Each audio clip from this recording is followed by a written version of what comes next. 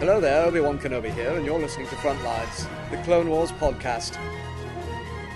The Force will be with you, always.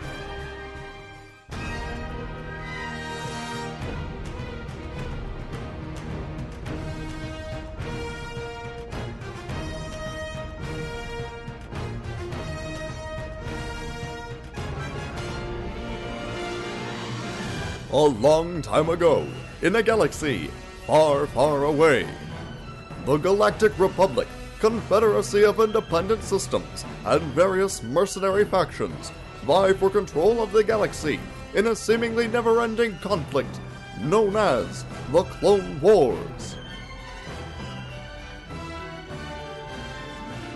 Caught in the middle of this epic struggle, the Jedi Knights strive to maintain order and civility in a deadly game that is being manipulated by the Dark Lords of the Sith. From the war-torn front lines, Michael Cohen, Matthew Krenke, and their dedicated team of analysts emerge as voices of truth and stability in these dark and deceptive times. 3, 2, 1. There we go. We're live for Frontlines, the Clone Wars podcast, episode 1138. No, we have not done 1,000 episodes that you don't know about. But since we're ending on episode 138, I thought that it would be appropriate to just add that extra one right there in front of it. I did not plan that. Matt didn't plan it. Like, neither one of us had any idea that we were going to end on episode 138. But, the second that I realized that that's what was happening, I thought, wow, that's... It's a coincidence. I'm getting some feedback. Already? I just got some feedback from my own live viewing of it, but that's okay. It kind of threw me off for a second there. But yeah, so this is it. This is the last episode. The Clone Wars is all done, and if you needed any other proof, all you have to do is go to the YouTube channel for Star Wars. Not right now because you're watching this, but you can go later and check that out, and you'll see that it's just full of Rebels stuff, which means that we're almost there. It's almost time for Star Wars Rebels to begin. So we're just kind of getting ready to send off the Clone Wars with this one last episode. Joining me, as always, is my faithful co-pilot, Matt the Crankster Cranky. Yes. And hey, Mike, it's been... Sorry. Go ahead. No, I was just going to say, wow, it's another one of those bittersweet moments, man. It's been, over 5 years now. We talked about this the other night. We have over 1 million downloads of this podcast, and you think about that, it just blows your mind. On a TV show it's an animated show that, not every Star Wars fan was watching, and to have that kind of a response and people listening to the show, man, it just blew us away when I first saw that. So yeah. If only we had $1 for every single one of those downloads. But also joining us, we've got Tim, our news writer, also one of the hosts of it's the Batverse podcast. Did I get Batman fans doing a podcast about Batman? Sorry, go ahead. Say it again. The Batman Universe Bat Fans podcast. Okay, that's why I can't remember it. And we've also got Kyle Avery, who is another one of our team members. He's been on episodes before. He writes all of our recaps for us, and also the host of one of the hosts along with Tim of Star Wars: The Saga Continues, which is sort of the sister podcast to our Frontlines and Rebels podcast for covering everything else Star Wars, everything including Clone Wars and Rebels that Matt and I don't get to on a regular basis. So yeah, but mostly episode 7 stuff, but a little bit everything else. Yeah. Good to be here, though. I mean, Frontlines is kind of where I got my start in podcasting and being involved in all this stuff. So it's cool to be here for the last episode. Yeah, it's kind of crazy. Let's start with this. Kyle, overall feelings for season 6 for the Lost Missions. How did you like it?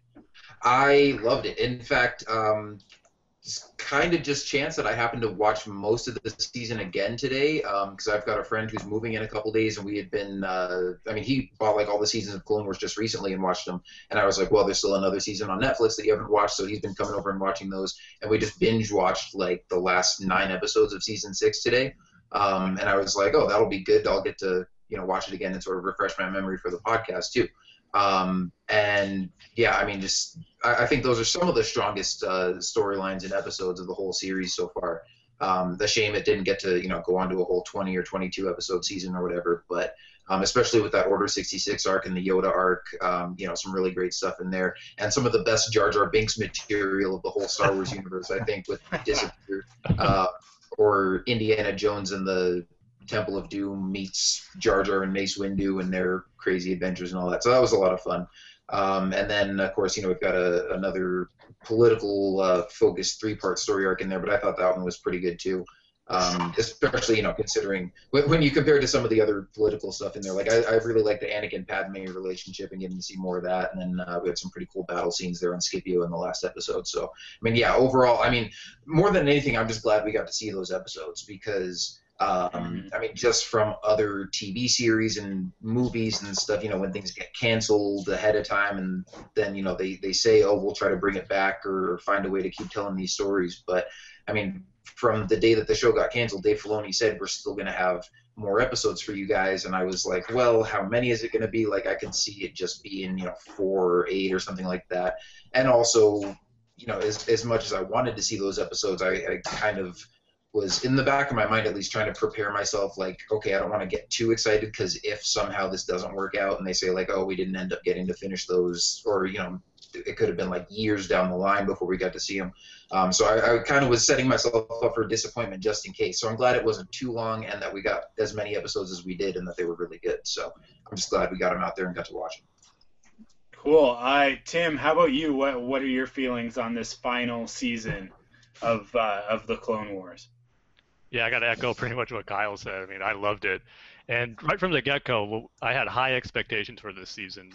Pretty much right when Dave Filoni made that announcement video, we got that first clip from the Order 66 arc. I mean, just seeing that short minute or so of new Clone Wars footage just blew me away with that. And so I couldn't wait for that arc, and then we knew the Yoda arc was coming. So I had real high expectations for it, and they were met.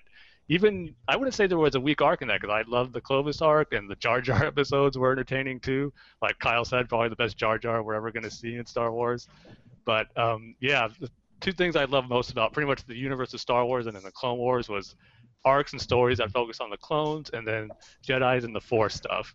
And pretty much season 6 had both of those with the Order 66 arc and the Yoda arc. And like, I could say the Yoda arc met my expectations, but really it didn't. It exceeded them. I mean, it was amazing. It was almost a perfect way to send this series off. And just, sure, we didn't get the right lead into episode 3 directly, but I think it's a perfect way to end the series, and then you can go straight into episode 3. You wouldn't really be questioning anything or like what happened in between this time or what was the direct lead up. So yeah, it was great. And just watching it for the first time was an awesome experience too. Able to watch every single episode all in a row on Netflix was great. I just remember me and my brothers watched it like late at night from 12 o'clock, and we're pretty much done at 5 o'clock or 5 o'clock a.m. after we saw all 13 episodes. It was just cool to binge watch new Star Wars that way. So overall, it was just a great experience, and it ended with a bang. So yeah, I loved it.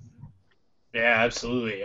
Matt, so everybody's kind of heard, like we've been covering this season 1 episode at a time, but you have a unique perspective because where the rest of us binge watched it, you watched it 1 episode at a time as we went through over the course of the last few months. How was it for you going through the last season? Did you enjoy it just as much as these guys did, even though they got to binge watch it and you sort of took it in bits and pieces? I think that I would have probably liked it a little more had I watched it a binge watch, because a lot of these arcs were the first and last for 4-part arcs, and waiting that extra time in between episodes, I guess you can kind of lose the continuity or the flow of it. But it was fun to do. I know there was a couple other guys that were doing it, I think, with me. And it was something nice to come to. Like, you finish an episode and you go, okay, I can't wait. It was just like the old school days. I can't wait to get back to Monday nights and watch it again or watch over the weekend. But I wouldn't put – I find it hard to call that a season 6, I don't know. I don't think it was as strong as my favorite season, which we'll probably talk about later. I thought all the episodes were good, but I didn't think it was the strongest episode. Or the strongest season. I wouldn't put it as the strongest season. But the way it started, great start, and then that finish. We talked about it on the podcast, Mike, about how the Yoda stuff, especially that last episode. Some really good stuff there. Really made you think, and Yoda kind of finally realizing that there's going to be more to this. It's not the Clone Wars. It's going to go past that. So that was kind of a neat little reveal.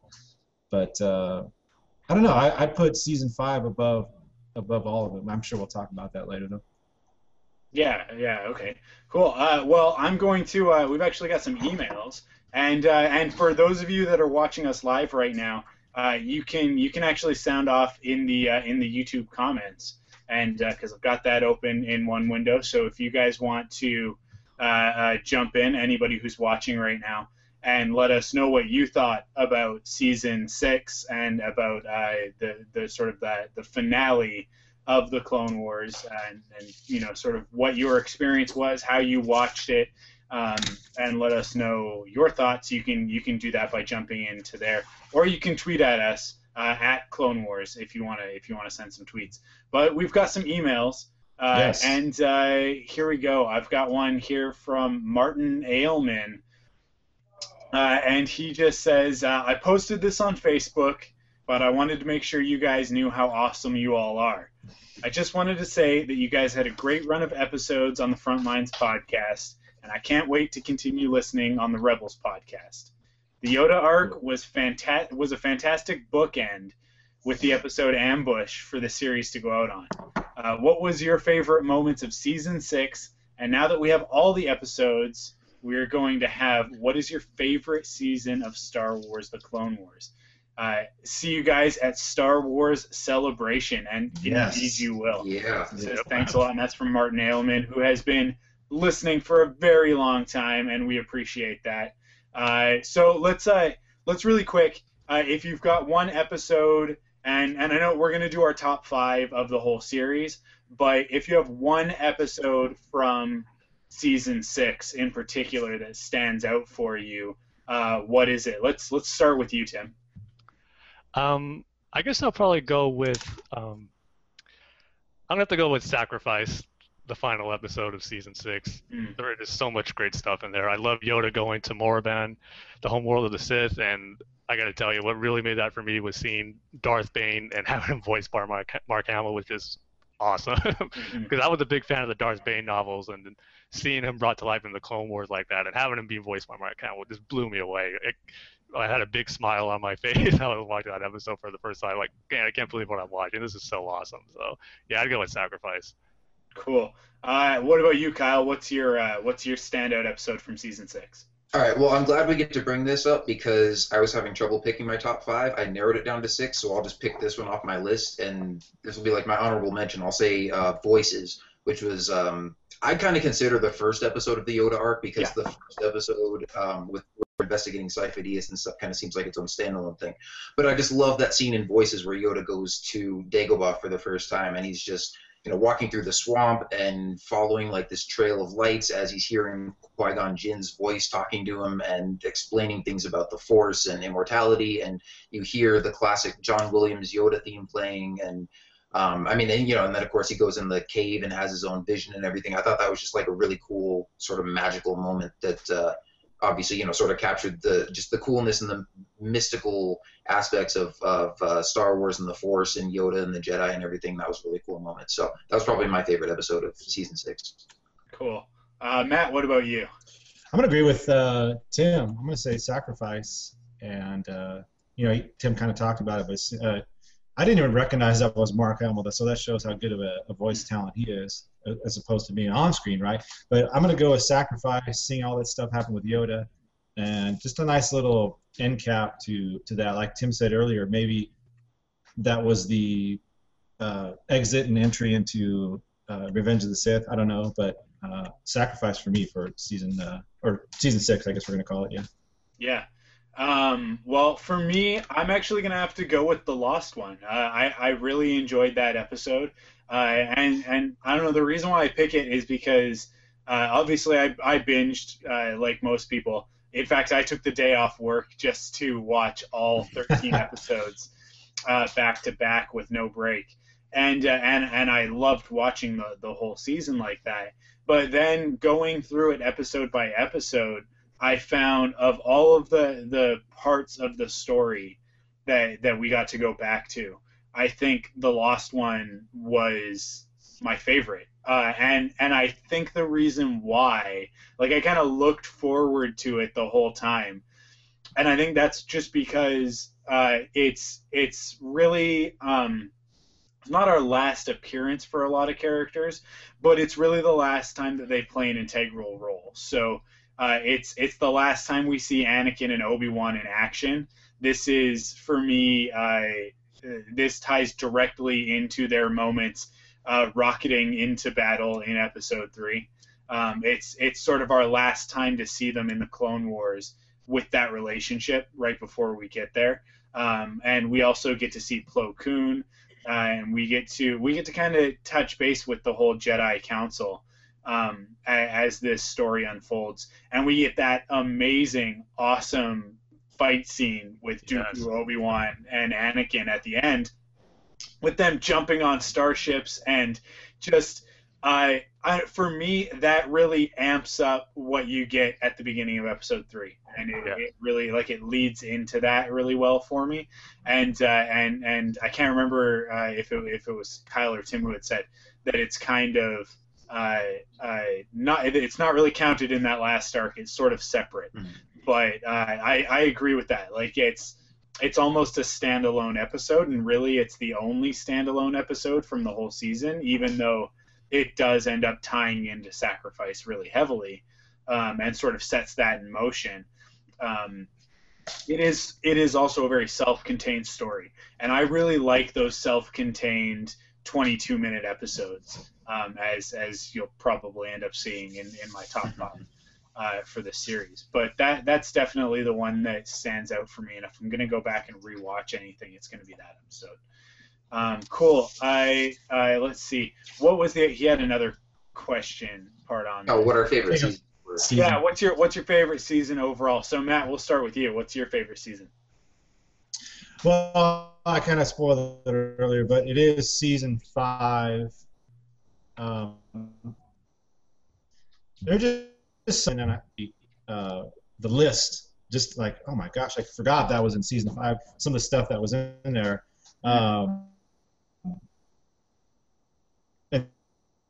And you know, the Darth Maul stuff. I wish I had my, hold on a sec, coming up. But anyway, and I'll kick. Here we go.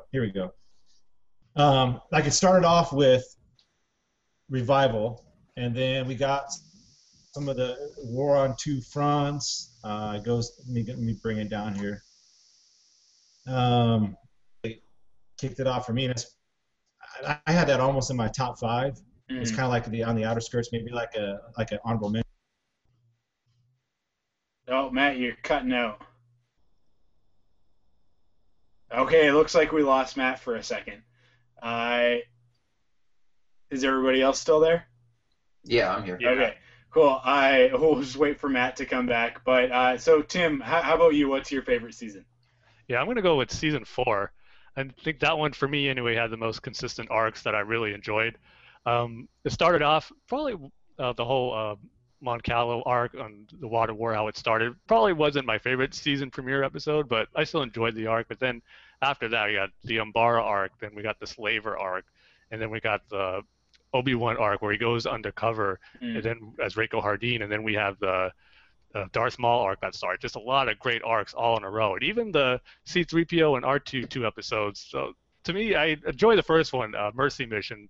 it wasn't so bad. And I know the other one you could say was just mainly kind of ripping off all these different stories like Wizard of Oz and Gulliver's Travels, but to me they weren't horrible where I just couldn't watch it. I was still entertained by them. So those 2 episodes decided me this whole season of 4 was just pretty much consistent for me. I just love the stories that were told in those arcs in season 4. So yeah, that would probably be my favorite one. Cool. Kyle, what about you? Well, I'm going to agree with Matt and say season 5. And again, just sort of breaking it down by story arcs. I wasn't crazy about the droids arc. I did like the episode with Gregor and the Clone Commando and all that stuff. The other 3 episodes in that arc I wasn't crazy about, but the Onderon arc I thought was solid. Not like my favorite or anything, but that one was pretty good.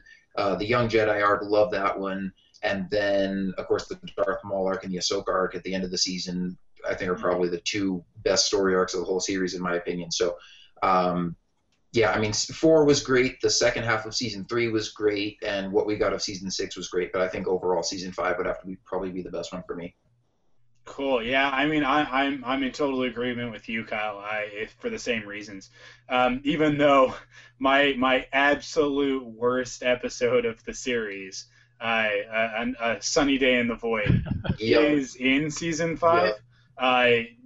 Even though it's there, it's still, that season still stands out for me. And I think for 2 very distinct reasons. I guess 3 really, but two come to mind for me personally quite a bit.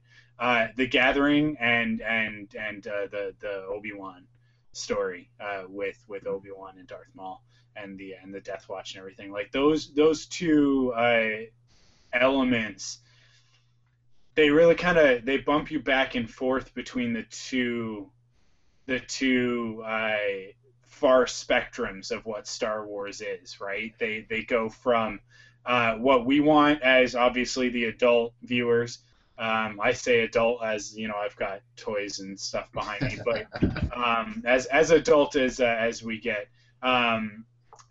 within like the sort of the Lawless in those episodes, and then it also has that season has that childlike wonder of an episode like The Gathering. And so it just represents those 2 sides to Star Wars that I think one problem that the community has a lot of the time is that we see the action sequences and the lightsaber fights, and that's what we want. But we forget that the reason why we love Star Wars is also because of silly droids and a goofy Yoda and Chewbacca being a lovable giant and all of these other elements that make Star Wars not just awesome like a Transformers movie. I'm gonna put that in quote fingers, but also has the heart that we want. And so Tim, you mentioned the droid arc from season 4 and how it pulls in like the Wizard of Oz and Gulliver's Travels and all these different stories that kind of have that heart. That's sort of the element that I think a lot of fans forget about, and it's to be honest, I think that's the element that's missing the most in the prequels, and I think it's one of the reasons why there's a disconnect, is that you have the stuffy political stuff, you have the awesome action, but you're missing that real sort of the furry connection to characters like Chewbacca and R2 and 3PO that just aren't as prevalent in the prequels as they were in the original trilogy. So season 5 for me, really, it has both of those things. It shows us both sides, which any good Star Wars story should do. So Matt, you got cut off a little bit, but did you want to finish what you were saying about yeah, well, I didn't hear who Tim and Kyle thought was their favorite season. Yeah, I chose season 4. Yeah, okay. And Mike and I both said 5. Okay, you guys are on the same page with me, yeah. I was just saying, it started off with Darth Maul, and then it got into the Lawless, which was, I'll talk about that later. And then it ended, it had the missing in action with the, what's his name? Gregor, yeah. Thanks, Kyle. So Gregor, and then ended with the Ahsoka stuff. I think that that season was that's tough to beat that season. So that's why I picked season 5. Cool. Okay, cool. Let's actually. You guys want another email, or do you want to jump into? Do you want to jump into our top 5? Do one more email, I think. Okay, cool. Oh, I closed part of the window. Let's see. Okay, so this one is from Adrian, and part of this was for Rebels. Oh. One sec. Also, he says, also on a side note, in the last CW arc, there was somewhat obscured scene where Shakti died. You all said that Anakin killed her in that scene. It wasn't that clear to me, though. It was a blue lightsaber, but I interpreted the scene as an homage to the deleted scene from the Episode 3 DVD where Grievous kills her. But canon-wise, she is still alive, right? With the deleted scene, the Force Unleashed novels, etc. I am not sure where she stands, or lies, as it were. I assume she is still around, which means maybe she can show up in Rebels. Thanks again for all the great Frontlines podcasts.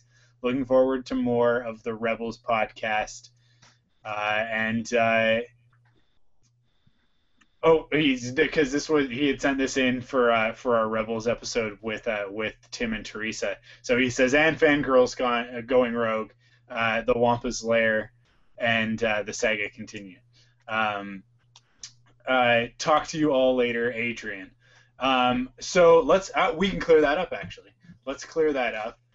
Since continuity was struck, it's all kind of back to square one, with the exception of the movies and the Clone Wars and the upcoming Rebels.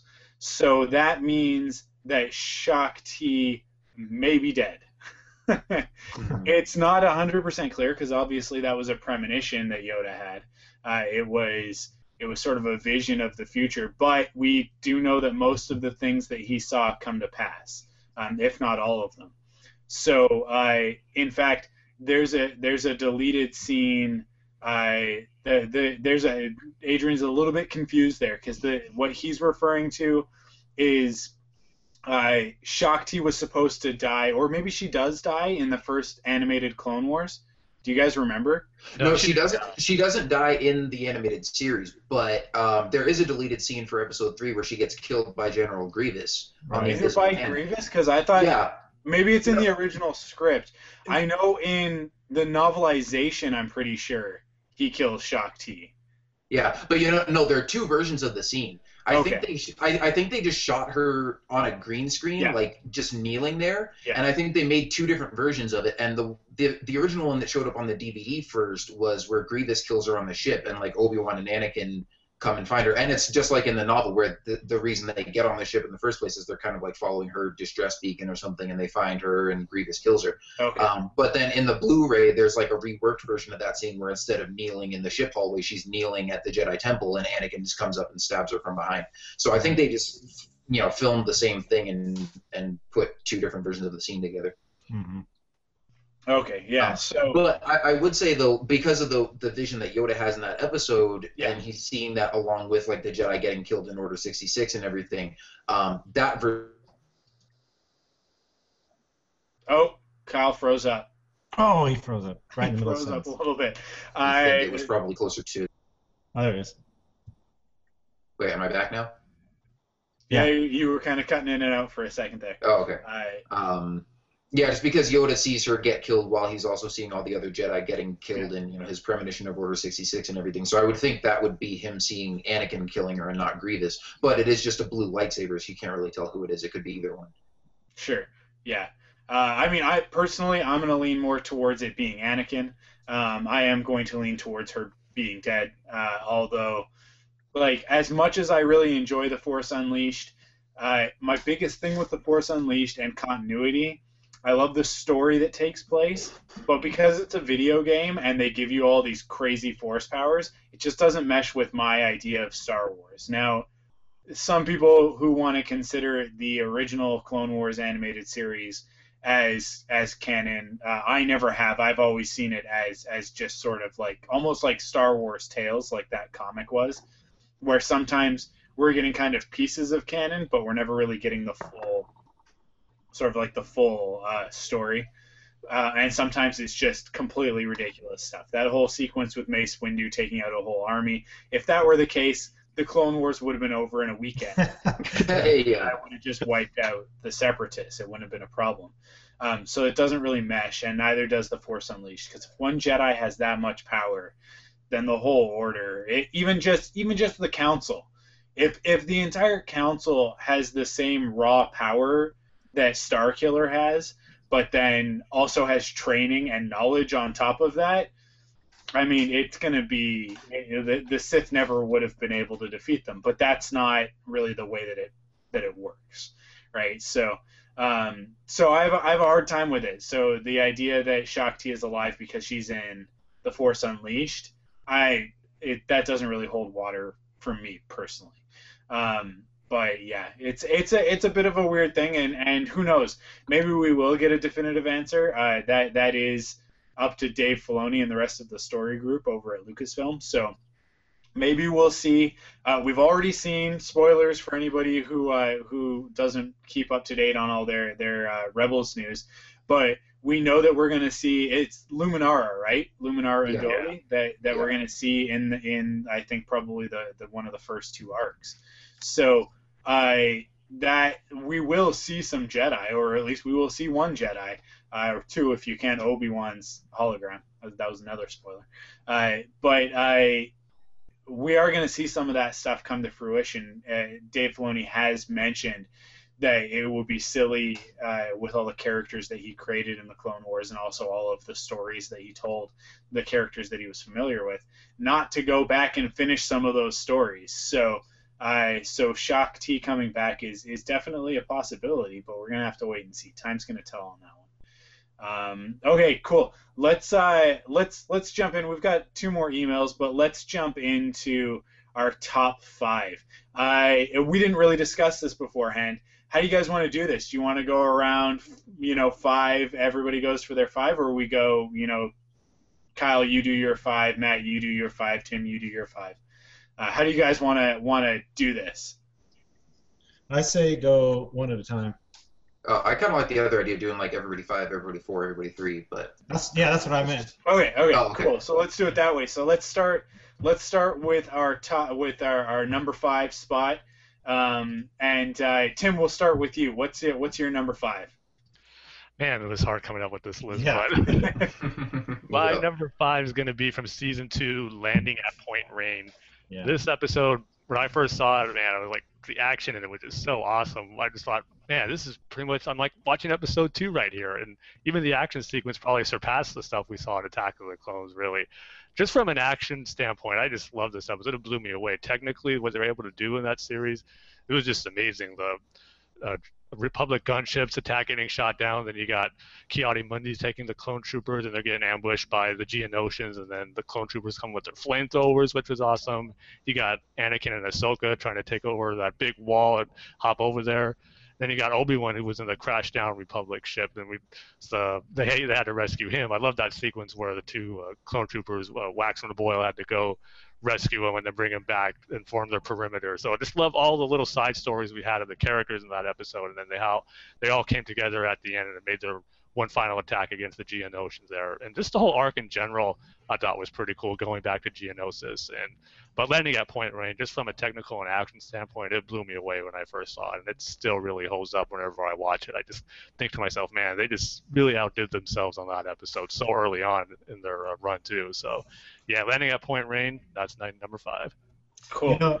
Mike, I just say that would be one of my honorable mentions, because just from like a sheer just spectacle of the whole thing, it was like, I think we talked about this back when we did the episode. It was the Clone Wars team saying, hey, let's just see what we can do with an all action episode and go for it. And it almost looked like you were watching episode 2. I mean, it looked movie quality type stuff. Yeah. So that was huge. I mean, that was a big turning point maybe, or just like, wow, this is what they can. And I think even Filoni talked about that. He goes, wow, this is what we can do if we really push the envelope. So definitely. I remember honorable too. mention.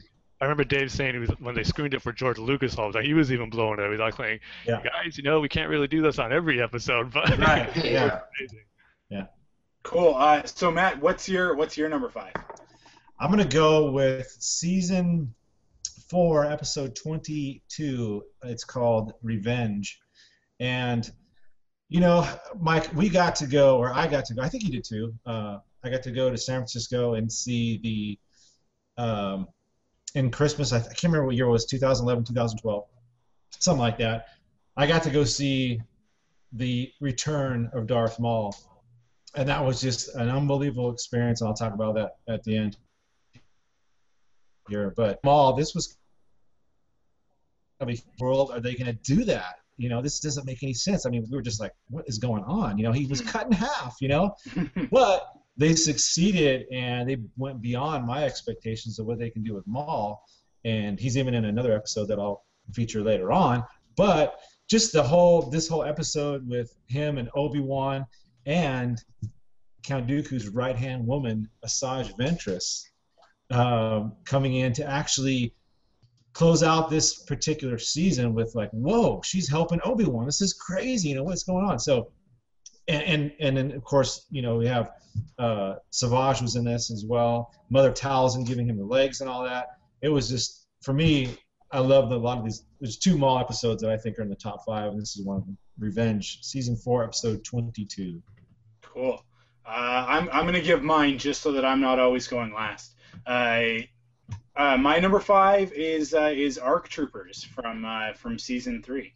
That being really kind of the final episode of a 3-part arc with those characters. With we just sort of with Fives really being the standout character, obviously. He sort of ends up the lone survivor of that initial squad of clone troopers, and just seeing those characters go through that journey. There were those 2 bookend episodes, right? There was Clone Cadets, I think, and then Rookies was a season 1 episode. And then it bookends with ARC Troopers, and we kind of got to know what it was like to be a clone through the whole career, right? So you get to see, because we get to see Rex every day, and we get to see Cody on a regular basis, as well as a bunch of other clone troopers. But with this story, we got to see them from the beginning of their career, almost all the way through to being promoted to ARC Troopers, and it's one of those parts where you fall in love with some of the characters that were created for the show, and I really do love those characters of Echo and Fives, and we got to see Fives sort of the finality of his story. It was a little bit bittersweet because on the one hand, he uncovers the whole plot. He could have saved the Jedi, right? And he tried, but he does end up dying in season 6. But it's like I said, it's bittersweet because it also means that we know that he doesn't turn against the Jedi. So there's a couple of those clones that we can sort of count on, because we still don't know what happens with Rex. Yeah. We still don't know. Did he follow his programming? Did he stick? Like, was he by Anakin's side on that assault? If he was, that's heartbreaking, right? Because we love Rex, we love Cody from watching the Clone Wars, and it's because of episodes like ARC Troopers that we really do love the Clone Troopers. That they're individual characters. They're not just faceless stormtrooper characters. They really have personalities and feelings. And we grow to care about them over the course of this series, and this is one of those episodes that just really exemplifies that. So in a series that is called The Clone Wars, I had to pick one episode at least that was going to highlight that. It was kind of between that and maybe some episodes from season 6 and The Deserter, which is another episode that really shows us all about the clones and sort of delves deep into what it means to be a clone trooper. But that's my number 5. Kyle, what's yours? Real quick, Mike, isn't that particular episode you're talking about also feature a deleted scene with the Asajj kiss. That's the same one I'm thinking of, right? Oh yeah. Yeah, I think so. Yeah, and it's also it's the battle on Kamino, so it's really, there's a lot going on in that episode. Right. It may also be, is that the first appearance of the Clone Commandos? No, first no, appearance of that's the ARC later. Troopers, I think. Sorry? The ARC Troopers are in that episode, but not the Commandos. Okay, because I remember there was that one episode that's the first time that we got to see Rain. That was the big deal at Celebration 5, but I don't remember what episode that was from. Maybe it was from the next arc, but anyway. No, that was from Witches of the Mist. Oh, okay, yeah. In the Night Sisters arc. Yeah. Okay, so Kyle, what's your number 5? Okay, well, speaking of the Night Sisters arc, actually my number 5, I'm going to go with the episode Night Sisters from season 3. Partially because, I mean, I love the character of Asajj Ventress, and like before this show even started, she was always like one of my favorite characters in the EU. I loved her in the Clone Wars micro series. I loved her in the Dark Horse Clone Wars comics. So I thought it was cool to see her in this series, but I always felt like she was kind of underused a little bit in seasons 1 and 2.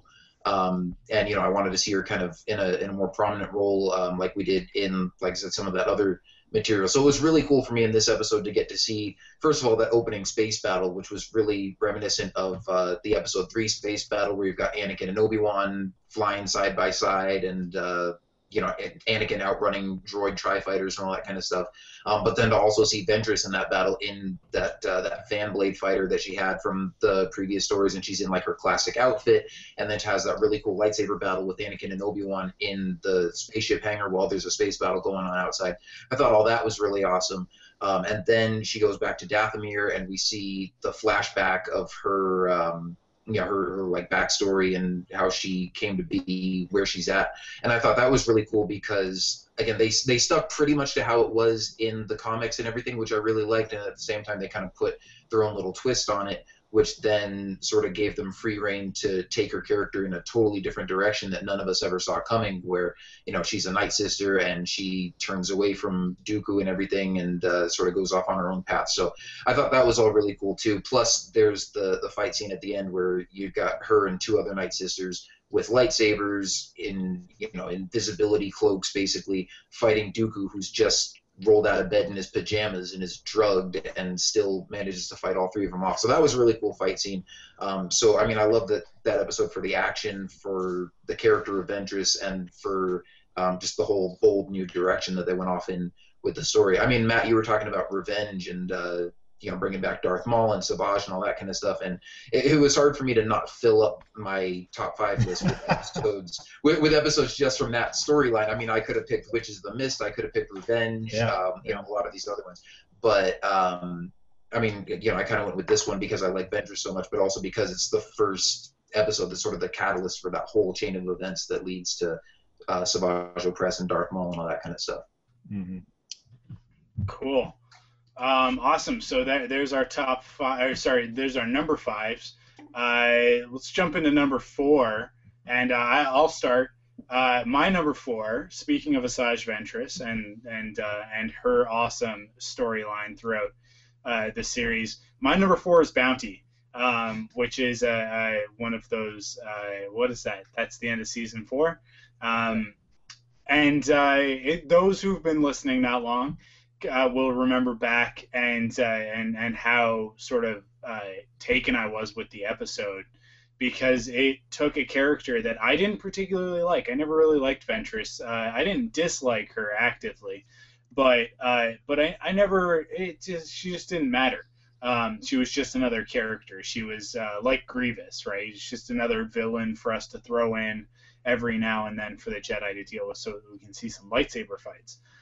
But over the course of the Night Sister stories, obviously she took on sort of a different role within the series and ended up in this very gray area.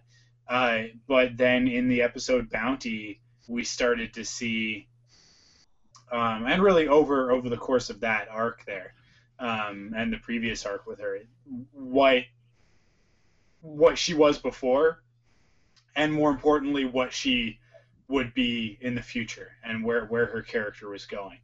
And the fact that the team, the creative team, was able to take a character that I just didn't really care about, and in one episode, in 22 minutes, really make me care about her character.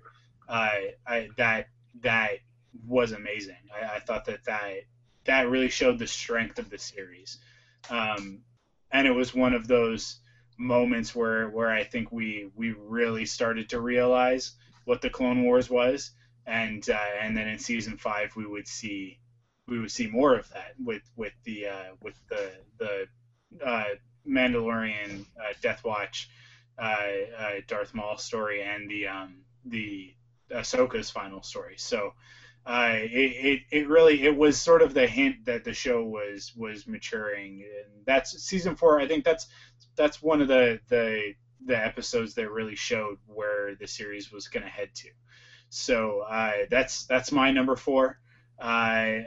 Tim, what do you got for number 4? For my number 4, I'm going to season 4 also, and I'm going to go with Darkness on Umbara. The Umbara arc is one of my favorite arcs in all of the Clone Wars, definitely in my top 3. I just love what it did, the story they told with the clones and Rex and Fives, kind of this new area for them where their Jedi general is just treating them like garbage and just regardless of their lives, and they were kind of in conflict with, do we follow our orders and just do whatever he says, or do we kind of have to take matters into our own hands? But it's kind of hard for me to pick this between Darkness on Umbara and Carnage of Krell, because those are the two standouts for me. But there's something about Darkness on Umbara that really stands out to me whenever I watch that arc. It's just the action in it's great from right when it begins until the very end. That end fight sequence they have with the clones and the Umbarans, I just love it. That's just one of my all-time favorite Clone Wars battles. You just really see the clones just do some cool stuff. There's that one image in there where that Umbara sneaks behind Fives and Fives flips him over, cracks his mask, and then there's this really cool shot where he points his gun at the screen and he just blasts them. I just love that image. There's so many cool stuff like that, and just the story it sets up from there. I just remember after I saw that first episode, my mind kept going on for the whole week. Man, what's going to happen in this arc? Is this going to lead to some Order 66 stuff that we're going to see down the line? How is Rex going to come out of this? Is he going to come out of this alive? And all this stuff was going through my head as I waited for next week's episode. And just this whole arc in general, it was probably one of the ones where every episode I just couldn't wait for the next one so eagerly, just like the week just to hurry up and fly by so I could see the next one. And it all started with Darkness on Umbara. And another thing I have to give it props for, this is the episode where I discovered the Frontlines Clone Wars podcast, because I just love this episode so much. I was looking for all these different Clone Wars podcasts to find, and I found you guys, and then was there ever since. So I got to thank Darkness on Umbara for that also. So yeah, I have to thank Darkness on Umbara as well, because we wouldn't have news posted on the website to go on that episode. So cool. Kyle, what do you got for number 4? Well, I'm glad you put me and Tim back to back, and he picked the one I did, because my number 4 is going to be Carnage of Krell. I also love the Umbara arc. Darkness on Umbara was awesome, and I agree with everything Tim said about just all those cool battle scenes and everything. But I mean, Carnage of Krell was the standout arc for me, or the standout episode for me of that arc, just because there were so much more emotional moments and a lot more surprises. I still remember having like so many shocked reactions the first time I watched that episode, because first you've got the opening of the episode where Fives and I think it's Fives and Jesse, right, are going to be executed for treason, and then Fives gives this big emotional speech about how we're clones but we're still men and we should be trusted to make the right decisions, and you're thinking like, oh, the clones are going to lay down their weapons, and then they all fire anyways, and I'm like, oh crap, they just killed him, but then like they intentionally missed, and then they turn on Krell, and then Krell sends the clones out to fight Umbarans disguised as clones, which turn out to be Obi-Wan's platoon, and he's masterminded this plot to like turn the clones against each other. And then of course you've got the death of Waxer, and he's got Numa from the little Twi'lek girl from Ryloth in season 1 painted on the side of his helmet. Just killed me, man. And then of course they finally go and confront Krell about it, and we get to see his twirling double-bladed lightsabers in action. And that chilling moment where they first walk in, and Rex is like, "You're under arrest," and Krell's like, "Oh, it's treason then," mirroring Palpatine from episode 3. So, I mean, so much cool action in that episode, and just some great emotional twists, and genuine like emotional, surprising moments for me, and a great end to that story arc too. And of course, definitely some shades of Order 66 in there. Even though, we find out later that Order 66 really is just a result of the clones' programming and this chip they had implanted in them, and it's not necessarily like them deciding to turn against the Jedi. But just to see an episode where you've got some clones like turning against a Jedi general, it was like, oh, we're going to see a lot more of that later. So, yeah, I thought that was a really good episode. Cool. So Matt, how about you? You round out our number 4s. Number 4. I just have to say too, I'm glad you guys both brought up the Crow, because I thought that was a standout for season 4, and I would have put that on there too, but I kind of figured it was gonna be on the list, so I was like, oh, I'll put it on an honorable mention type side. But the stuff that you guys talked about, Rex, the clones, Crow going rogue, I thought that was a great, fantastic arc. I'm gonna go, Mike, to a sentimental favorite of mine, and it's probably not gonna be on anybody's top 5 list if you ask anybody, but it may be crack a top 10, who knows. So like I said, sentimental because it was the first podcast I did. It was the podcast that I sent in to you as a audition, because I felt like, man, it'd be cool if Mike had somebody to help him out. And it was season 1, episode 22, Hostage Crisis, the introduction of Cad Bane. And you got to realize that I'm a huge Western fan. I think Clint Eastwood was the all-time best Western guy, best character. Him and his no-name characters, and to Pale Rider and all that. So I've always loved like the Western guys, right? And this guy looks like he came right out of a Clint Eastwood movie. It looked like he could be like the duster, the hat, and everything. I just immediately was drawn to this character. And this particular episode, Cad Bane, he's got Aurra Sing. They're trying to free Zero. I'll give you, Zero. Okay, maybe not the greatest character right there, but a little it kind of grates on you a little bit. But anyway. You see some stuff with Anakin and Padme in this particular episode. They get a little close and stuff like that. But just like the voice acting with Bane, you get to see like this guy comes in right off the bat. He takes this whole Senate building hostage. He's no nonsense. He comes in. He has a plan. He sticks to it. And you see him actually later on in episodes really show like his weaponry and what he can do. Like I'll even talk about season 3, episode 9, The Hunt for Zero, where you actually see him go against Obi-Wan and use his jet stuff and his a flamethrower, and he's going also against the other Jedi that has the Force. God, what's his name? Quinlan Vos. Quinlan Vos, thank you, Kyle. But I just. This episode is the one right here because it introduced me to the character, introduced all of us to this brand new character, and it kind of blew everybody away. Like, wow, this guy is pretty darn cool. He's got some giant blue cojones, man. This guy did that. And so, like I said, season 1, episode 22, the introduction of Cad Bane. Sentimental favorite for me, Mike. Cool. Cool. Well, let's jump right into number 3, and Matt, actually, you go ahead. Give us your number 3. Okay. Number 3, I'm going to go with Rookies. And again, this is another season 1. I was like, wow, 2 of them from season 1. And there's so many good episodes. Like I think it was Kyle or Tim, you guys said it's so hard to pick. I mean, there's so many good things. But Rookies, like, if I'm telling somebody, hey, if you've never seen this. And it was just like me, like you guys know, like I didn't start watching this till like the 4th or 5th episode because I had DVR'd it and like, oh, that's cool, it's Star Wars, I'll get to it when I can. But Rookies was the one where it kind of broke down like everything about the clones, right? You're like, it kind of got like real for a second. It got like adult, or if you want to call it that, it was like, whoa, this series isn't like a cartoon. This isn't like for my 5-year-old. I mean, he can like it, but this is cool to me. I love this stuff, and it wasn't any lightsabers or anything like that. It wasn't crazy fighting like we'll get into later. It wasn't Sidious battling Maul or anything like that. But it was a nice character study on these clones and the camaraderie they have, and you kind of felt for them, like, oh man, these guys are going to be throughout this whole series. We're going to be watching these guys grow up in the Clone Wars. So I thought. A lot of people talk about Rookies ever since season 1, Mike, that is one of the best episodes. So I had to include it on your number 3 for me, Rookies, first season, episode 5, I believe. Cool. How about you, Kyle? What's your number 3? Number 3, all right, I'm sure I'm not going to be the only person to have this episode on my list, and some people might have it higher, but I've got to go with The Wrong Jedi for number 3, just because of the emotional gut punch of Ahsoka walking away from the Jedi Order. And, I mean, that episode is cool throughout. You've got Anakin having a brief fight with Ventress, and then, of course, a cool lightsaber duel with Barriss in the Jedi Temple. And I mean, just some of the imagery you see too, where Ahsoka's on trial in that big room that, you know, the walls all look straight out of like the Death Star or something. You know, the look of like the Imperial base, and you see Tarkin kind of rising to power and kind of all this stuff that foreshadows Episode 3 and the Empire beyond that.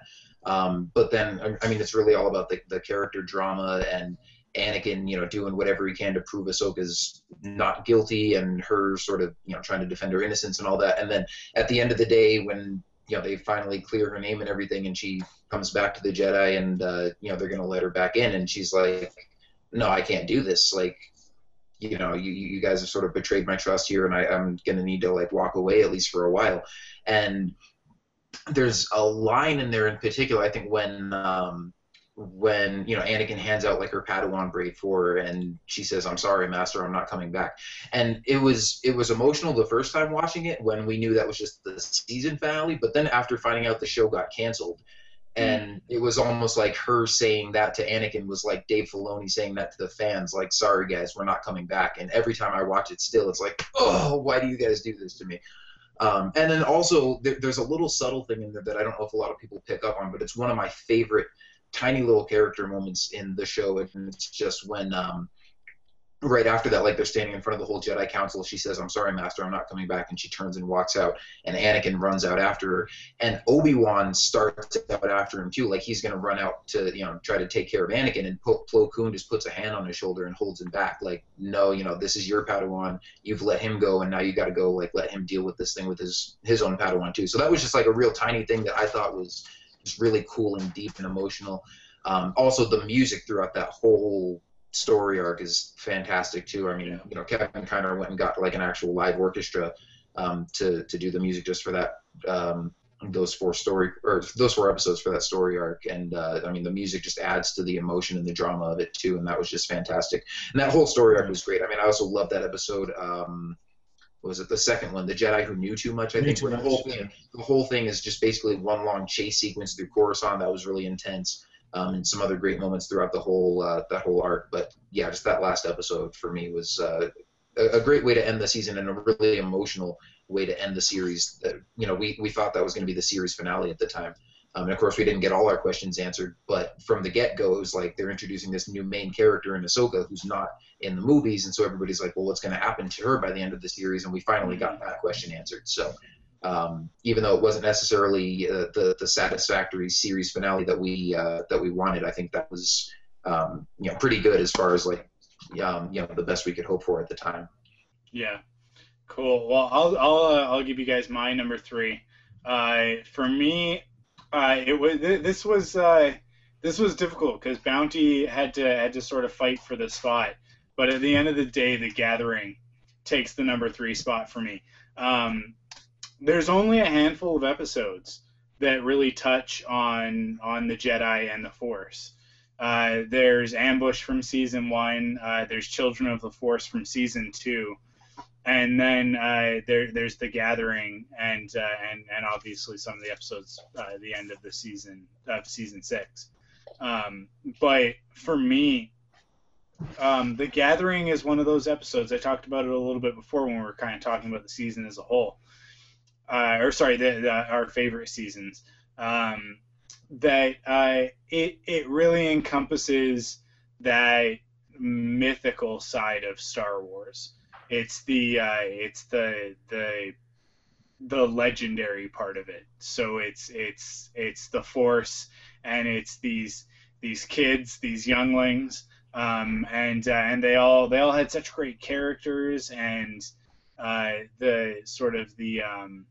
the mystery and intrigue of the Force was brought back to the forefront, which is something that we hadn't really seen since the original trilogy. So it was nice to get back to Jedi training and what it means to be a Jedi, and how that works and sort of answering some of our questions without giving too much away. There's still mystery and intrigue there. We're just being introduced to how the Jedi go about discovering this side of themselves. And it also leads into some really cool stuff with Huyang and building your lightsaber, and it's a part of the Jedi Order that I think through Expanded Universe we were all familiar with, but that we didn't really have a definitive answer for. And then within the Clone Wars, because as I've said before, the Clone Wars is canon, so this is canonically one of the ways that Jedi go about getting the crystal for their lightsaber, and part of the process of building a lightsaber for the first time. So it's a great story. We see these kids go in as separate and then come out sort of as a team, and really truly on one of their first major steps to becoming Jedi. And then they go on some crazy adventures after that, which are sometimes silly and sometimes exciting and all that sort of thing. But that episode, like I said before with the Lost one, it's very self-contained. It's almost a one-off episode, even though it's the beginning of an arc. It's sort of, you can watch it by itself. It's like Rookies in that sense. If you want to show somebody what the Clone Wars can be, The Gathering is one of those episodes. You show them and you go like, look at just like the amazing visuals in it, and then beyond that, just how quickly they can tell a story with characters we've never even met before. They're all five of those younglings are brand new characters. But by the end of that episode, we know them all. We know them intimately in some instances, because we really get to see inside who they are as people, and see them overcome those weaknesses. And I think for Star Wars fans, it's really cool. I think for TV, it's a great story to tell. I think for what is primarily a kids show, it's really important that there are episodes like that. I think it really it gives kids some characters to identify with, that they can get a good moral lesson out of it, and that's sort of Star Wars at its heart. That's one of the things that it does the best. It really gives us a great sense of morality and sort of good versus evil, and where we, hopefully the majority of us watching and listening to this as good people, fall in that spectrum of what we can do to fight against darkness and that sort of thing. So I think it explores a lot of that stuff, and that's why it stands out for me. Nice. So let's finish up our number threes with Tim. What have you got for number three? Yeah, so I'm going to go with an episode I talked about a little bit before from season 6, Sacrifice. But instead of going over what I mentioned already, another thing I really loved about that episode was the very end, where we kind of got that what-if scenario of this is how the Clone Wars could have ended if things kind of went a different way, where we saw Yoda and Anakin and a platoon of clones make their assault against Sidious, and they knew that it was, they knew where his location was, they knew Dooku was there, and they just went out of that attack on him. I just love that what-if scenario. Like, they're so close. Like, this could have happened if things just went a different way in certain areas. And the final confrontation that Yoda has with Sidious in that vision was just really cool. The choice he had to make, and where it gets his title from sacrificing, defeating Sidious, and kind of finding out who he is in order to save Anakin. It's like I said, it's like that what-if story. If that really did happen, where Yoda and Anakin went out against Sidious, and Anakin didn't fall to the dark side, they could have prevented all of this stuff from happening, where Anakin falls to the dark side, and what happens in episode 3. So I just love kind of the what-if scenario that episode also had in regards to all the stuff I mentioned previously with Morban, Darth Bane, and all that stuff. So, and then just the very end, where Yoda is kind of telling Mace Windu and Obi-Wan how, even though we may not win the Clone Wars, it might already be lost, but there is a new hope, and this is like we can win the war for, like, of all time, I think is what he says, and just how they're kind of accepting where even if they lose this, it's not the end all to everything. So, like I said before, just a great wrap up to the whole series, and that you can watch that episode and just go into episode 3. not skip a beat. So yeah, Sacrifice is the highlight for season 6 for me, and then number 3 of my all-time favorites. Yeah, that ending is fantastic. Where, like you said, he's just saying, we might lose the war, but like we can win more than just the war through the Force and everything. I think like the way I think about it is, The Wrong Jedi, I think, is like a perfect series finale, and then if that's the series finale, that's like the last chapter of a book, and then Sacrifice is like the epilogue, or that whole Yoda arc, where it ends sort of leaving on a little bit more hopeful note, and it's just sort of like an addendum to the whole thing that, like you said, I think leads better into to episode 3. Cool. Okay, so now we're getting close to the end here. Two. Let's go. Kyle, what's your number 2?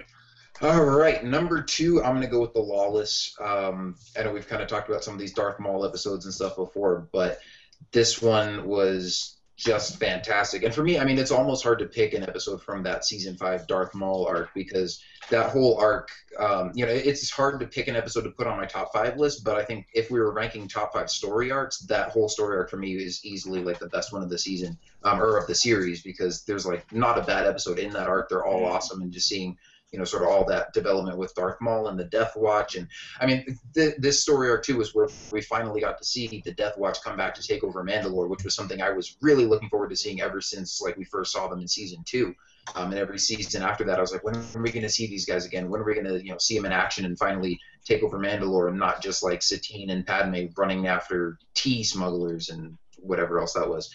But to come to that final episode in The Lawless, where you've got Sidious kind of like finally entering the fray, and that the awesome lightsaber duel with Darth Maul and Savage, and you've got the Obi-Wan story where he comes in, and it's sort of the kind of the finale, I guess, of the Obi-Wan Darth Maul story arc. Although at least the finale for what we see in the series. Then of course there's the Son of Dathomir comics going on right now, but obviously like a hugely emotional moment for Obi-Wan when Satine gets killed right in front of him. And then, I mean, how cool was it to see Obi-Wan in Mandalorian armor fighting alongside, Bo-Katan and all these guys, to see Mandalorians fighting Mandalorians, and Obi-Wan with a jetpack flying through the middle of it. And in the meantime, you've got Sidious pulling 2 lightsabers and fighting Darth Maul and Savage Opress. I mean, part of the reason I have to put this episode so high on my list is I will never forget the moment when we were at Celebration 6, and got to see the trailer for season 5 after seeing the season premiere episode Revival. We got to watch that on the big screen in a big theater full of hundreds or thousands of Star Wars fans. I mean, that was awesome, and everybody was all hyped up for it. Feet away from James Arnold Taylor and Matt Lanter and Sam Witwer, and no, that's an experience that was pretty intense. Yeah, we were like first or second row, like right across the aisle from those guys. And so we had to see the season premiere, which was awesome. And then afterwards, Dave Filoni comes up on stage for a little Q&A. We're thinking like, oh, this will be a cool way to sort of wrap up the evening.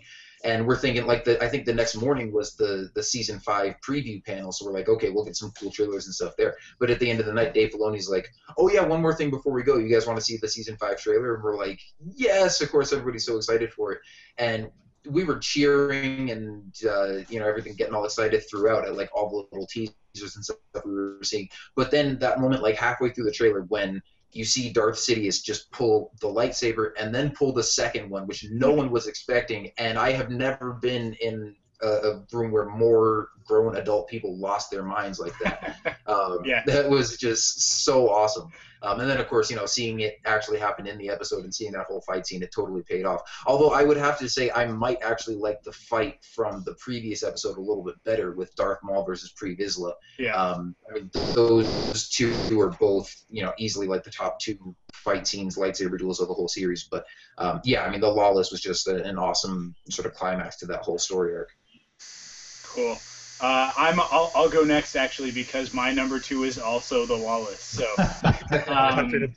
and I'll just sort of continue what you were saying about just seeing some scenes from it for the first time at Celebration.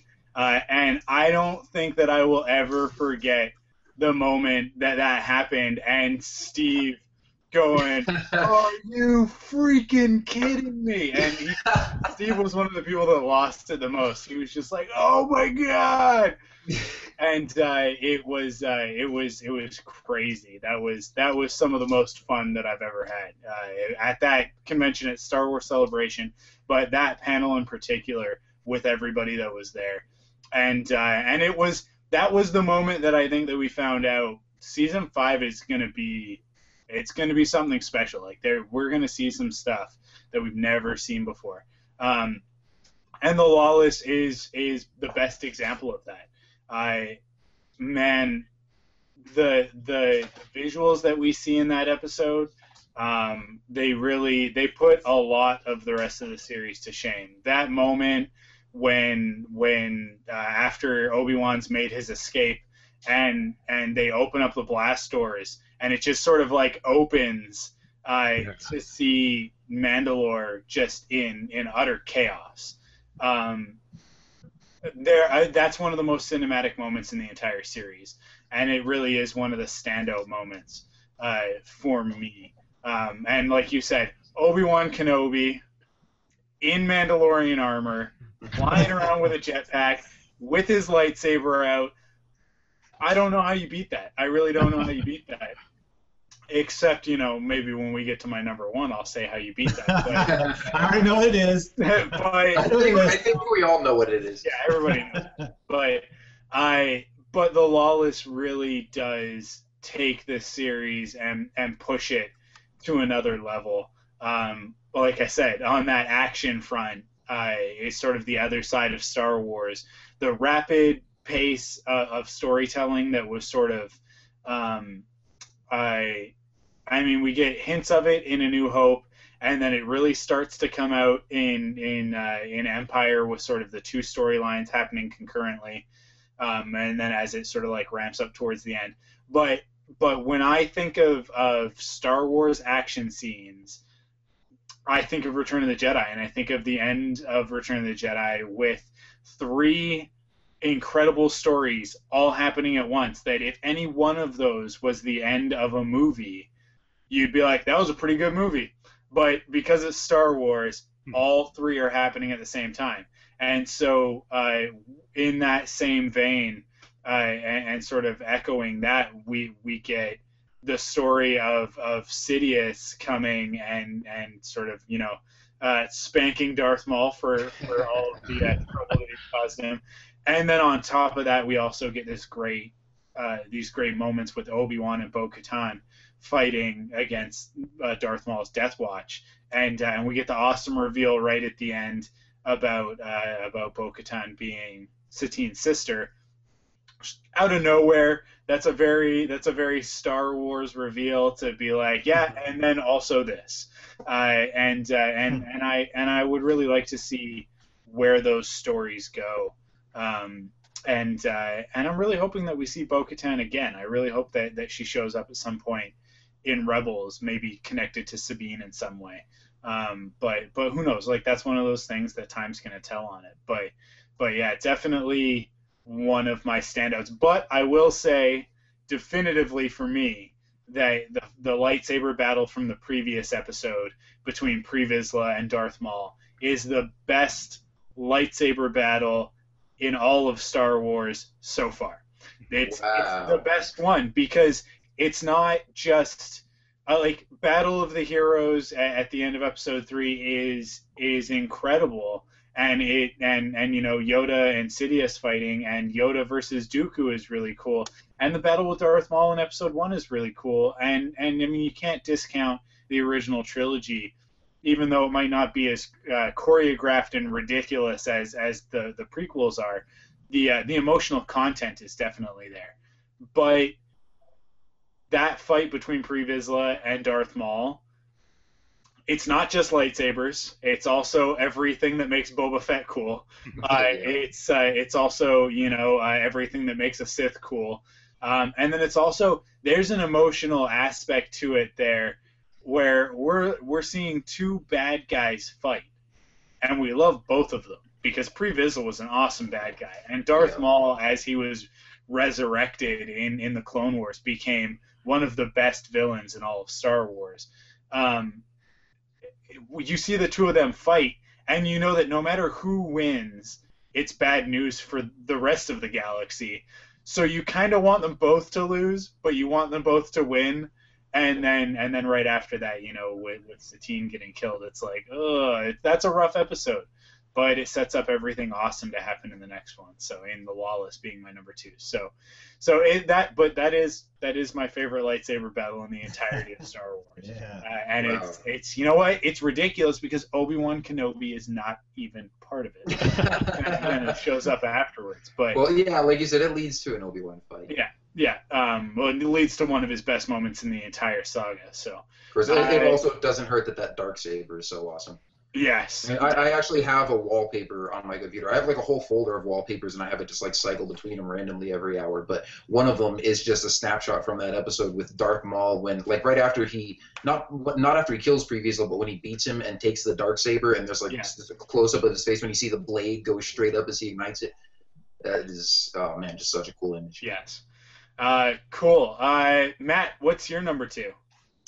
Well, I'm kind of following. It seems like I'm following Kyle and the rest of you guys, but I'm going to go with my number 2 as The Wrong Jedi. And I guess we can't call this the season finale anymore because we got the 13-episode season 6 recently. But it's still worth noting that this could have worked as a finale because we started off the series being introduced to Ahsoka, at least in the movie, and then we sort of ended the series. And I remember watching this going. And I just remember it so vividly after seeing that last scene and the music and the way it faded out like no other episode had faded out before. I just turned and I said, "Holy crap! We just saw the last episode of the Clone Wars." And you just had that feeling like, you know, something's going on. I don't think we're going to see the series again. And sure enough, we didn't, except for on Netflix. But it also answered the question, you know, like, you know, what happened to Ahsoka? Why isn't she in Revenge of the Sith? So in The Wrong Jedi, we got the answer. You know, she ended up this emotional conclusion of this character that I got to tell you, a lot of people didn't really care for. You know, I was like, oh, okay, you know, no big deal. But this ultimate end to her walking away, it was just like, wow, the animation was great, the character moments, the acting, the voice acting, and of course you guys mentioned it, the score. I can still hear that score as she's walking away, and as the screen fades to black, that score. This is one of those episodes where, wow, this is one of the ones you have to pick to show somebody new who doesn't know anything about the series. Wrong Jedi, last one in season 5. Cool. Tim, how about you? What's your number 2 spot? Well, let's get things back on track and move back to the Lawless again. Yeah. Oh, crap. Not to repeat what you guys just said, because as cool as that Darth Sidious, Darth Maul, Savage Press fight was, and Obi-Wan and the Mandalorians and the Death Watch, my favorite scene from that episode was where Maul was pretty much sticking it to Obi-Wan where he kills Satine, and just the line of dialogue that Maul says to him there is how you should embrace the dark side and it makes you stronger, and then Obi-Wan just refuses to. I just love his response saying, only the weak embrace the dark side. It takes greater strength than you'll ever have to resist the dark side, and saying things like how I'll become more, he didn't say exactly how he did A New Hope, but he kind of alluded to becoming more powerful than you could possibly imagine. It just was a great display of Obi-Wan's character in that moment, and just when Darth Maul does kill Satine, you see the pain it causes Obi-Wan, but at the same time, he doesn't lose it like, you know, Anakin would. He just stays true as a Jedi would, but still showing that emotion and the loss that he felt. So it was just a great moment for Obi-Wan's character there, and that was a standout scene for me in that episode. And plus all the other cool stuff that you guys already mentioned, but that's what puts it as my number 2. Cool. Yeah. I mean, that is the moment that really defines Obi-Wan Kenobi as the greatest Jedi. Yeah. Right? Like he's the epitome of a Jedi master, because when faced with the exact same thing, even more so, like, I mean, Anakin gets premonitions of Padme's death, but Obi-Wan's just forced to sit and watch the woman that he loves killed in front of him. Yeah. And his reaction is, you can't break me. Like, you can try, but all this does is show your weakness and allows me to show my strength, right? Like, that is why Obi-Wan Kenobi is Obi-Wan Kenobi, and why I have a shrine in the other room dedicated to the guy. And the other thing I like about that too is, I mean, on the one hand, you have Anakin, who obviously would have got way more emotional right there, but then also I think some other Jedi, like maybe Mace Windu or Ki-Adi-Mundi or somebody like that, if Satine or somebody that they cared about got killed right in front of them, they probably would have even tried to stay more detached, like, oh yeah, well, you killed them, that doesn't bother me, they'll just become one with the Force, whatever. And so you see Obi-Wan like become emotional a little bit, like obviously he's grieving for Satine and he feels that, like he's a Jedi but he's human, but at the same time he doesn't let that emotion overcome him. So I think just like what you were saying, Mike, he's like the perfect example of a Jedi because he's not, he obviously doesn't let that emotion get the better of him, but at the same time he's not like too stoic or emotionless that he's like detached from the rest of the world. Yeah, cool. Okay, and here we go. We are in the home stretch with our number ones. Tim, why don't you start off the number ones? Okay, all-time favorite episode of the Clone Wars. It's going to be from the Mortis arc, Overlords. This episode was amazing when I first saw it. Just visually, the two characters of the son and the daughter, and just the environment of Mortis was something we've never seen before. We're just awesome, the light and the dark. But I gotta tell you, probably my favorite moment in Clone Wars and from this episode is at the very end, where the father puts Anakin to the test, where you have to choose to save either Obi-Wan or Ahsoka. But then Anakin right there displays why he is the chosen one, showing complete mastery over the representation of the light side and the dark side. I just love how he's in total control of that whole moment, where he just, every attack the son and daughter try to make, he just force grabs them and force pushes them and just puts them into submission for him, just having total dominance over it. I just loved it. And just the audio too, where his voice is real lowered. It's like real bassy sound where he's like on your knees. Just really cool. Just gave you like kind of a little bit of Darth Vader feel to that. And then just like I said, how it really shows that he is the chosen one. No other episode really displayed that more than it did in Overlord. So yeah, that's what's going to put it in my top spot for me. Just a lot of awesome stuff in that. Not even to mention Qui-Gon and Shmi Skywalker making an appearance in there too. So yeah, just a lot of amazing stuff in that episode. I just love it. Cool. That's a great pick. Kyle, what do you got? All right. I'm also going to go back to season 3 for my favorite. This one's been kind of a long-time favorite of mine, and it's going to be Citadel Rescue from the last episode of the Citadel trilogy in season 3.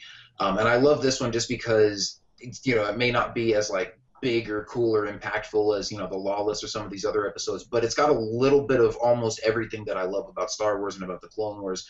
Pretty much all it's missing is a lightsaber duel and, a really cool villain like Darth Maul or somebody like that. But you've got some awesome scenes with the Jedi in action. You've got some awesome scenes with the clone troopers in action. You've got some humorous moments. You've got some darker, more dramatic moments. Obviously you've got like a huge sort of tragic moment and also big character learning moment for Ahsoka when Evan Peel, who's a member of the Jedi Council, basically dies in her arms and passes on this big responsibility to her. And then the little funeral scene that they have for him right after that, I think is, was really cool visually and sort of a good emotional moment. You've got a space battle, which, I mean, I've said this a lot of times on our podcast, like one of my biggest gripes with the Clone Wars was that we just didn't get to see enough sort of big space battles. I mean, we saw some kind of big ones, but they were never very long. But I like that in this episode we got one, and it was pretty cool for the little bit that we got to see it.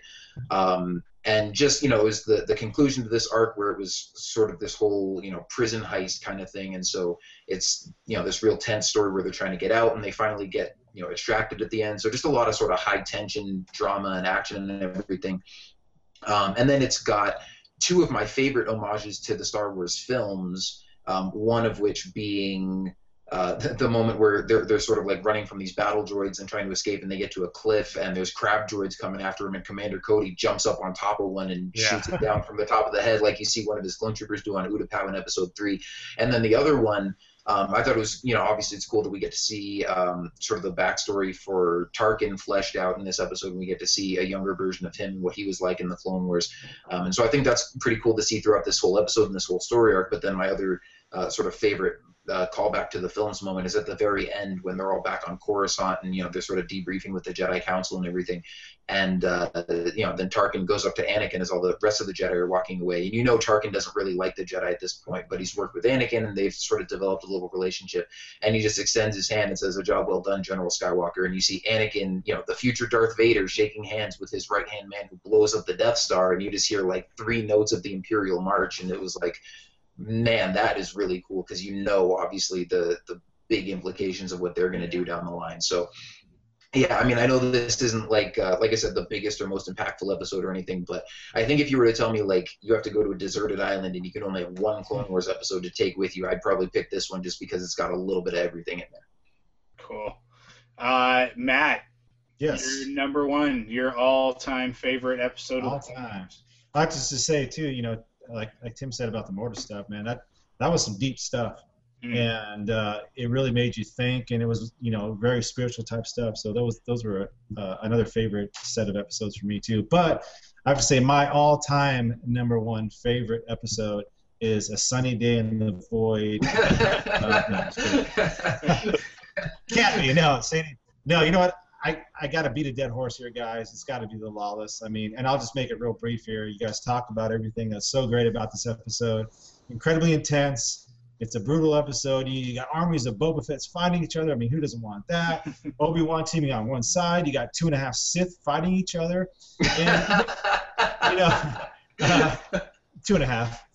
You got, look at it, Sidious has got 2 sabers. Savage has got a double-bladed saber. But you think about the action, which is the star of this episode.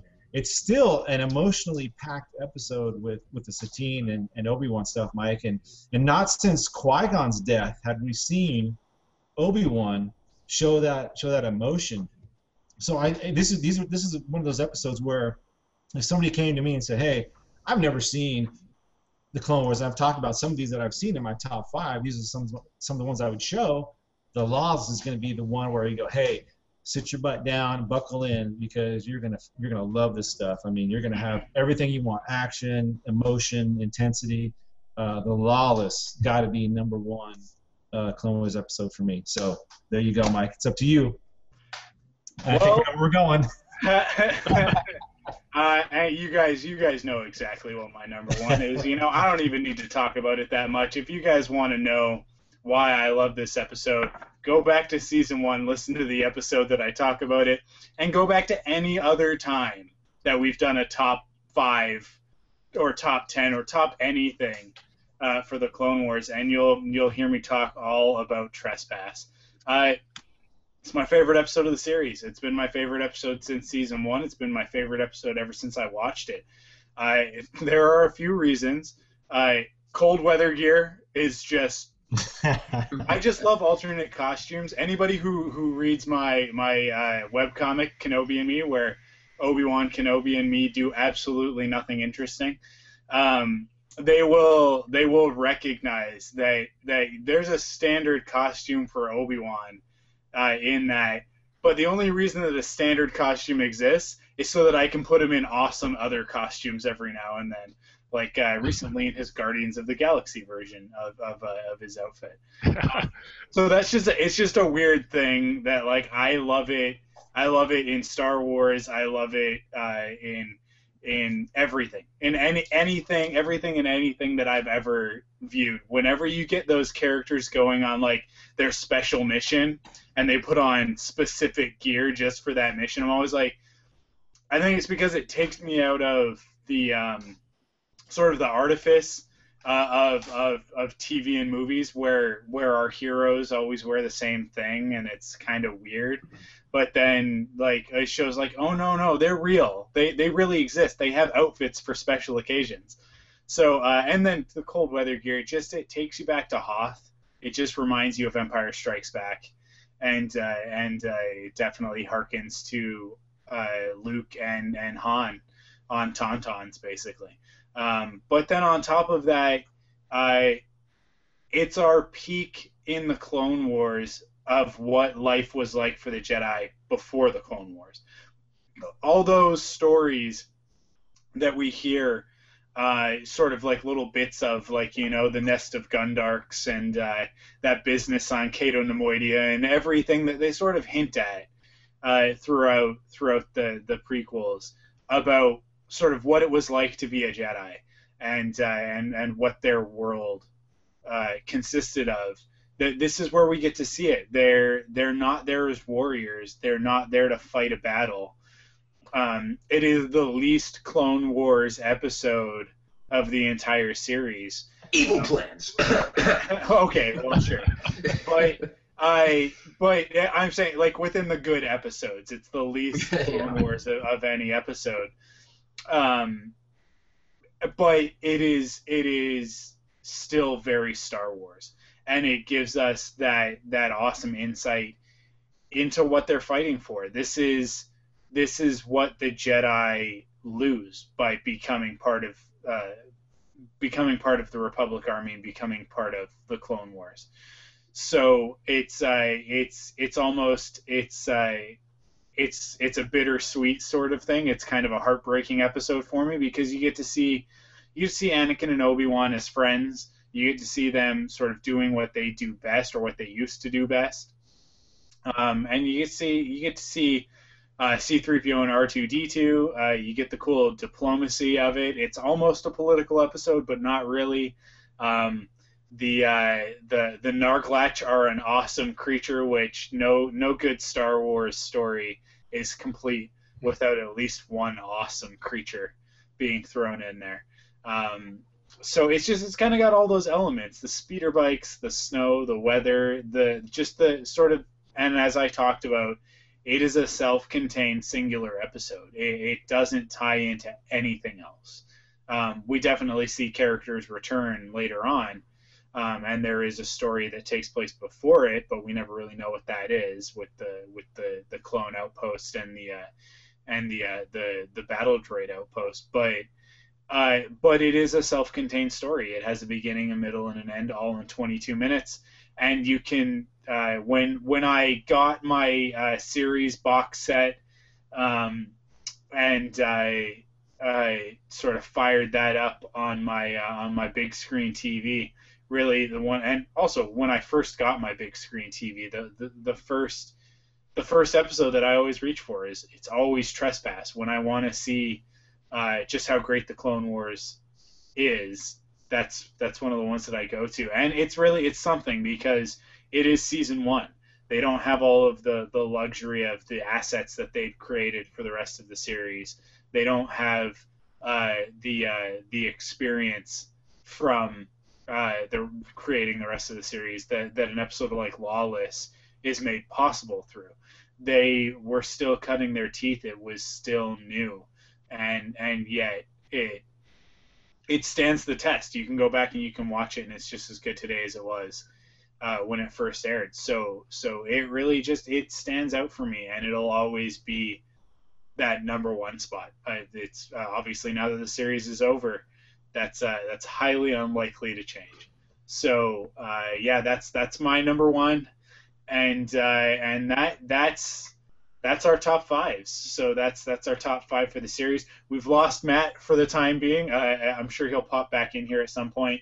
So in the meantime, I'm just going to read an email really quick. This one's from Ben Kritzman.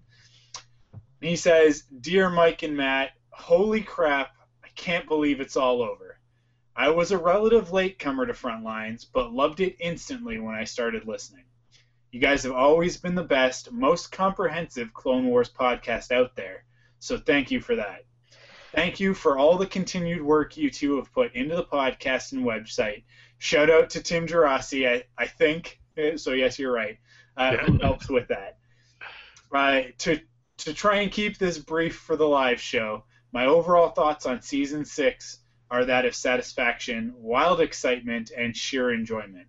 I do wish we would have gotten a full season, but what we got was just as good. My top 5 episodes for the series overall, and this was horribly difficult to organize due to so many great episodes, are number 5, Rookies, number 4, ARC Troopers, number 3, Darkness on Umbara, number 2, Eminence, and number 1, The Wrong Jedi. I would also like to throw in Orders from Season 6 in as an honorable mention, mostly because of what happens to Fives, but also because Season 6 was a great send-off to the series. If this was a top 5 episode arcs, then it might have been slightly easier. But more than anything, it motivates me to go back and rewatch all those great episodes. Thank you again for everything. I see you guys, Starside. And that's from Benjamin. So thank you, Ben. He's also a loyal listener over at the Quiver podcast, Quiver the Green Arrow podcast, or my podcast dedicated to Arrow. So thank you for sending that email in. We still don't have Matt. He's still not back? No. Okay. I've got here's another email from a friend. This is from Curtis Finley, my co-host over on the Pullbox podcast. And he says, "Hey guys, I've never listened to an episode of your show, and I've only seen part of the first season of Clone Wars, and don't remember any of it. But I wanted to say hi to Mike. Hi." Thanks, Curtis. Thanks for that. We've also got Matt's back. I don't know. I think you might have gotten taken out by a Mandalorian. You guys hear me okay? Yeah. Yep. I just wanted to read this tweet that we just got from Kelly McCarthy at kelly.song. She says, "Loving this episode. Sad it's the last one." You know what? You don't have to be sad, because although this might be the last episode of Frontlines, this is not the last episode.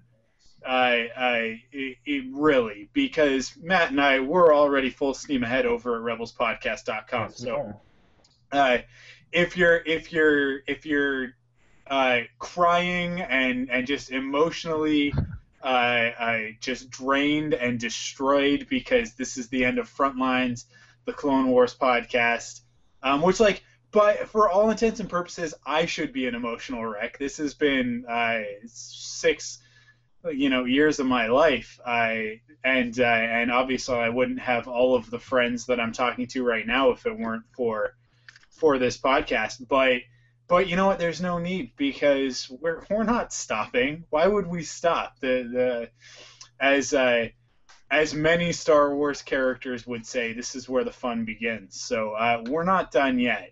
We still got many years ahead of us as we gear up for the Rebels podcast and Star Wars Rebels on Disney XD. But before we close out this episode, there is one last email that I wanted to read, and I saved this one for last. And no offense to anybody else who sent in an email, but I wanted to save the best for last. And this one's from Jason Hunt, our good friend. And he says, "First of all, I just want to congratulate you guys on an awesome run as one of the best Clone Wars podcasts I had the opportunity to listen to. I'm just glad I had the opportunity to be part of the show in the small way I was." I wouldn't say it's small.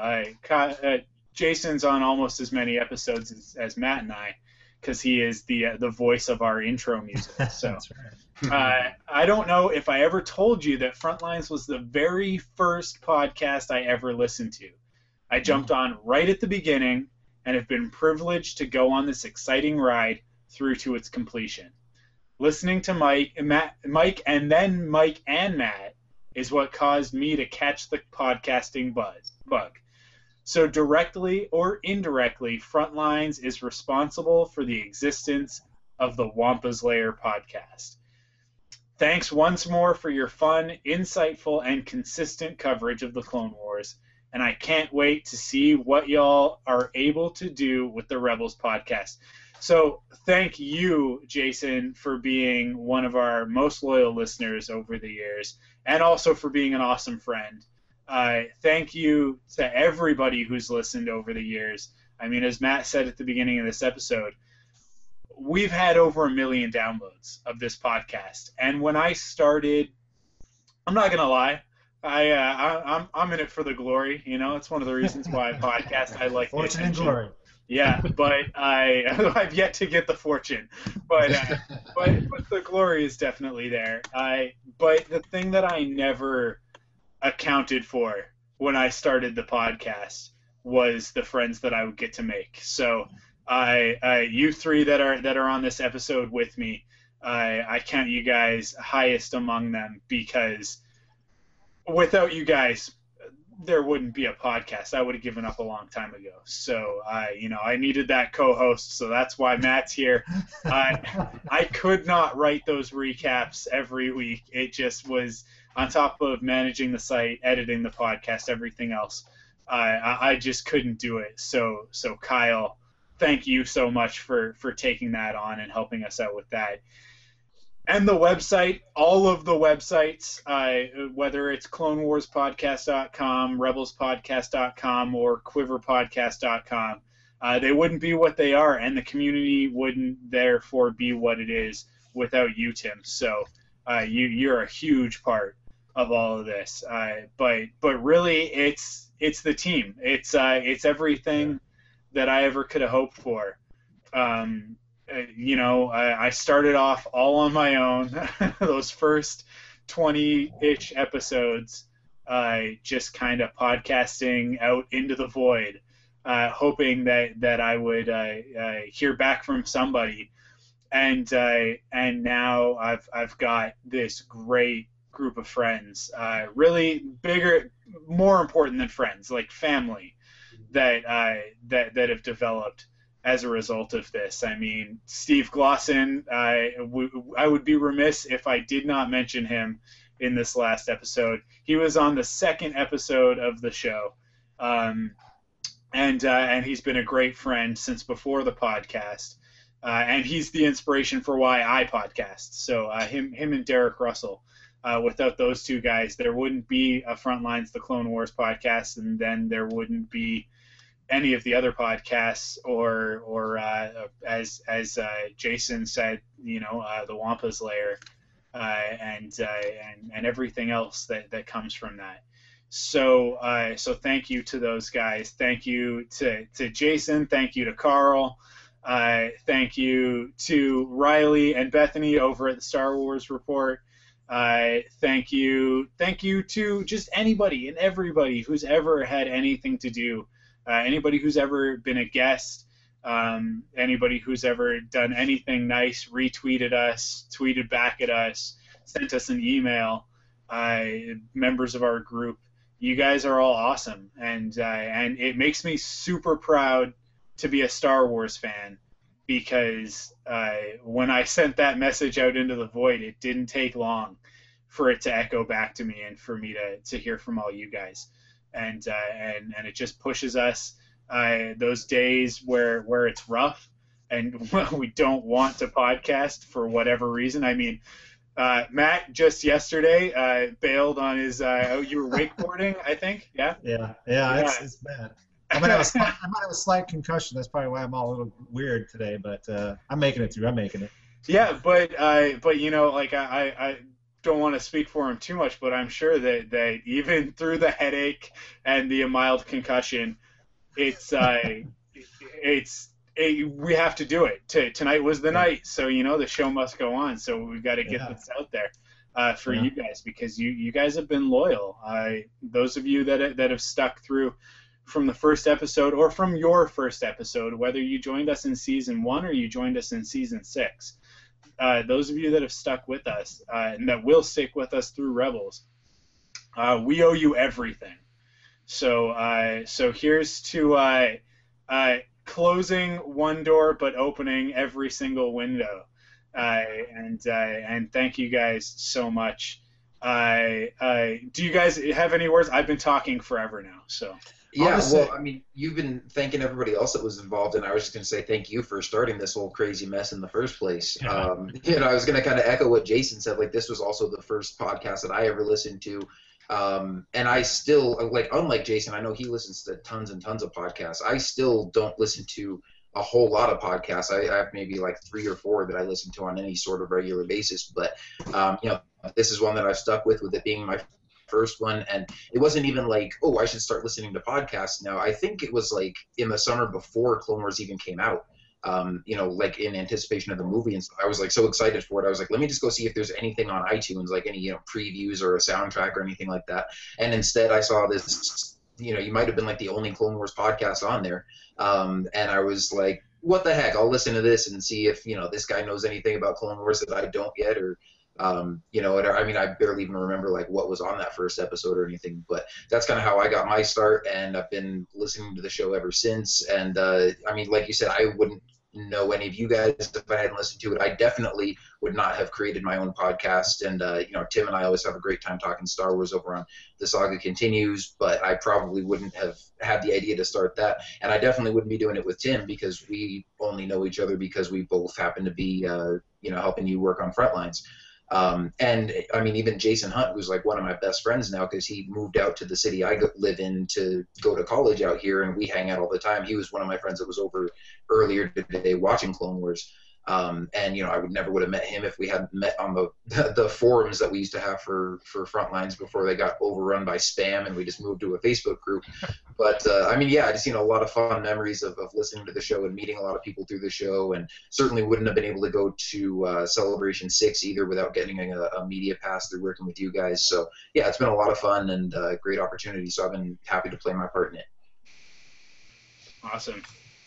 I will say, Mike, that before you close out or Tim says anything, this show came on in 2008, and it kind of reinvigorized, or whatever you want to call it, me, and maybe a lot of people that were kind of out of it, because this is kind of like the dark times again. After Revenge of the Sith, stuff kind of not faltered, but kind of it's kind of laid low. It's kind of, I stopped collecting, and then all of a sudden I started watching the show, and I was like, wow, I'm starting to get back into the Star Wars thing. And then seeing you post about listen to your show, and then say, I want to be a part of this. And throughout this show, I mean, look what it did. I mean, look at the storylines and the characters that this show introduced over the 6 seasons. I mean, just to name a few: Death Watch, the clones, what we got of the clones, the Yoda stuff in season 6, the Anakin and the Mortis stuff, the Darth Mauls, the Ahsokas, Black Sun. I mean, we can go on and on about what this show did for Star Wars. And to bring it back to this podcast, this thing has given me opportunities to go to be a VIP at at the Lucasfilm Digital Arts Center. I mean, I was dead center watching a Clone Wars episode with George Lucas 3 or 4 rows behind me, and I got to meet voice actors Ashley, Stephen Stanton, James Arnold Taylor. I got to interview them all through this podcast, And then some of the people that have helped us throughout the years, you said it, Mike, and I had written some down here just to name a few: Jason, Kyle, Tim, Carl, Steve, Chris, and anybody else that I forgot. Anybody that's emailed in or listened to the show, especially Kyle and Tim, who've helped a lot with the podcast and filled in for us. When you said, Mike, in those days when we're just like, oh man, I got too much going on, or this is going on, family's going on, and they stepped in and helped us out. So. And then, of course, you, Mike, for giving me a chance. And I wanted to get that opportunity to talk about the Star Wars. And I've already started another podcast. Like you said, I think we were doing Rebels podcast. And you're not a podcaster, so you got 2 now, right? Yeah.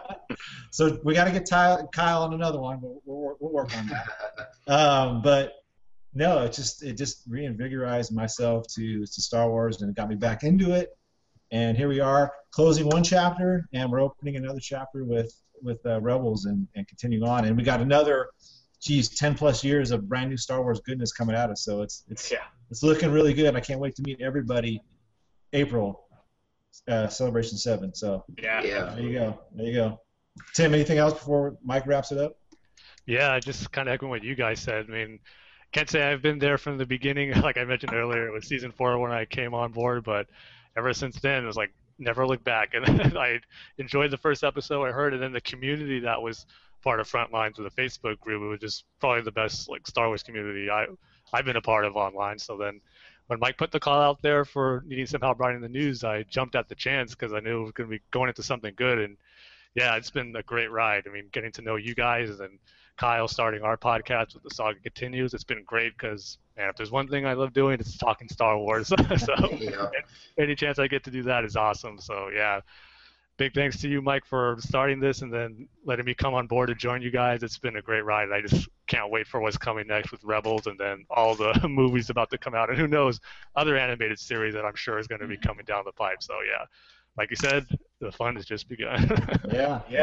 Yeah, cool. Well, you know what? We've been going for 2 hours, so I think that's a pretty good place to wrap it up. Thank you, everybody, especially our 5 or so people that have been watching live tonight. We really appreciate that. It's not quite the numbers that Quiver pulls in, but that's okay. But what we lack in numbers, we make up for in dedication. So I thank you guys for watching. Thank you, everybody who's listening to this as a podcast, because the audio will go out as a regular podcast. And thank you to everybody who's listened over the years. It's been a fun ride, and maybe it's dawning on me now. It's a little bit sad to wrap it up. I don't really want to, but you know what? It's that time. Every good story's got to have a good ending. So this is as good an ending as I think we're likely to get. So thank you guys so much for joining for this episode. There we go. Got the lightsaber. Let's go right now.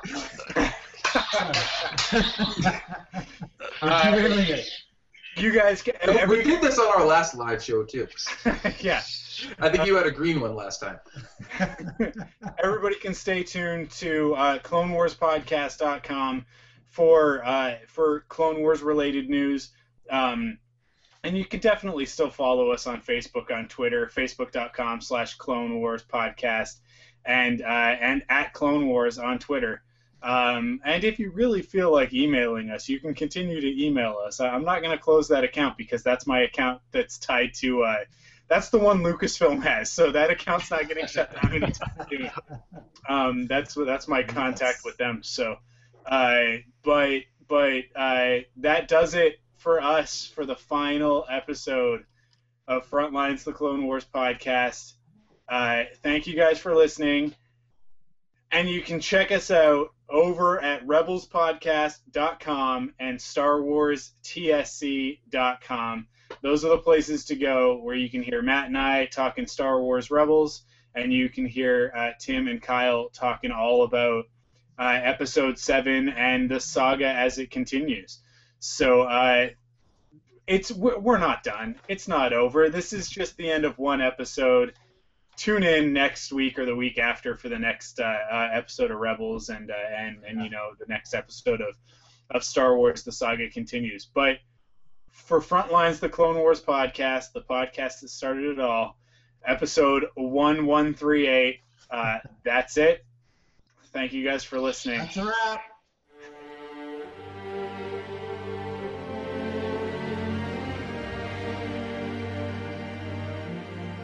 Well, another close to another wonderful show. Obi-Wan Kenobi here saying thank you for listening to Frontlines, the Clone Wars podcast. The Force is strong with you all, and it will be with you always.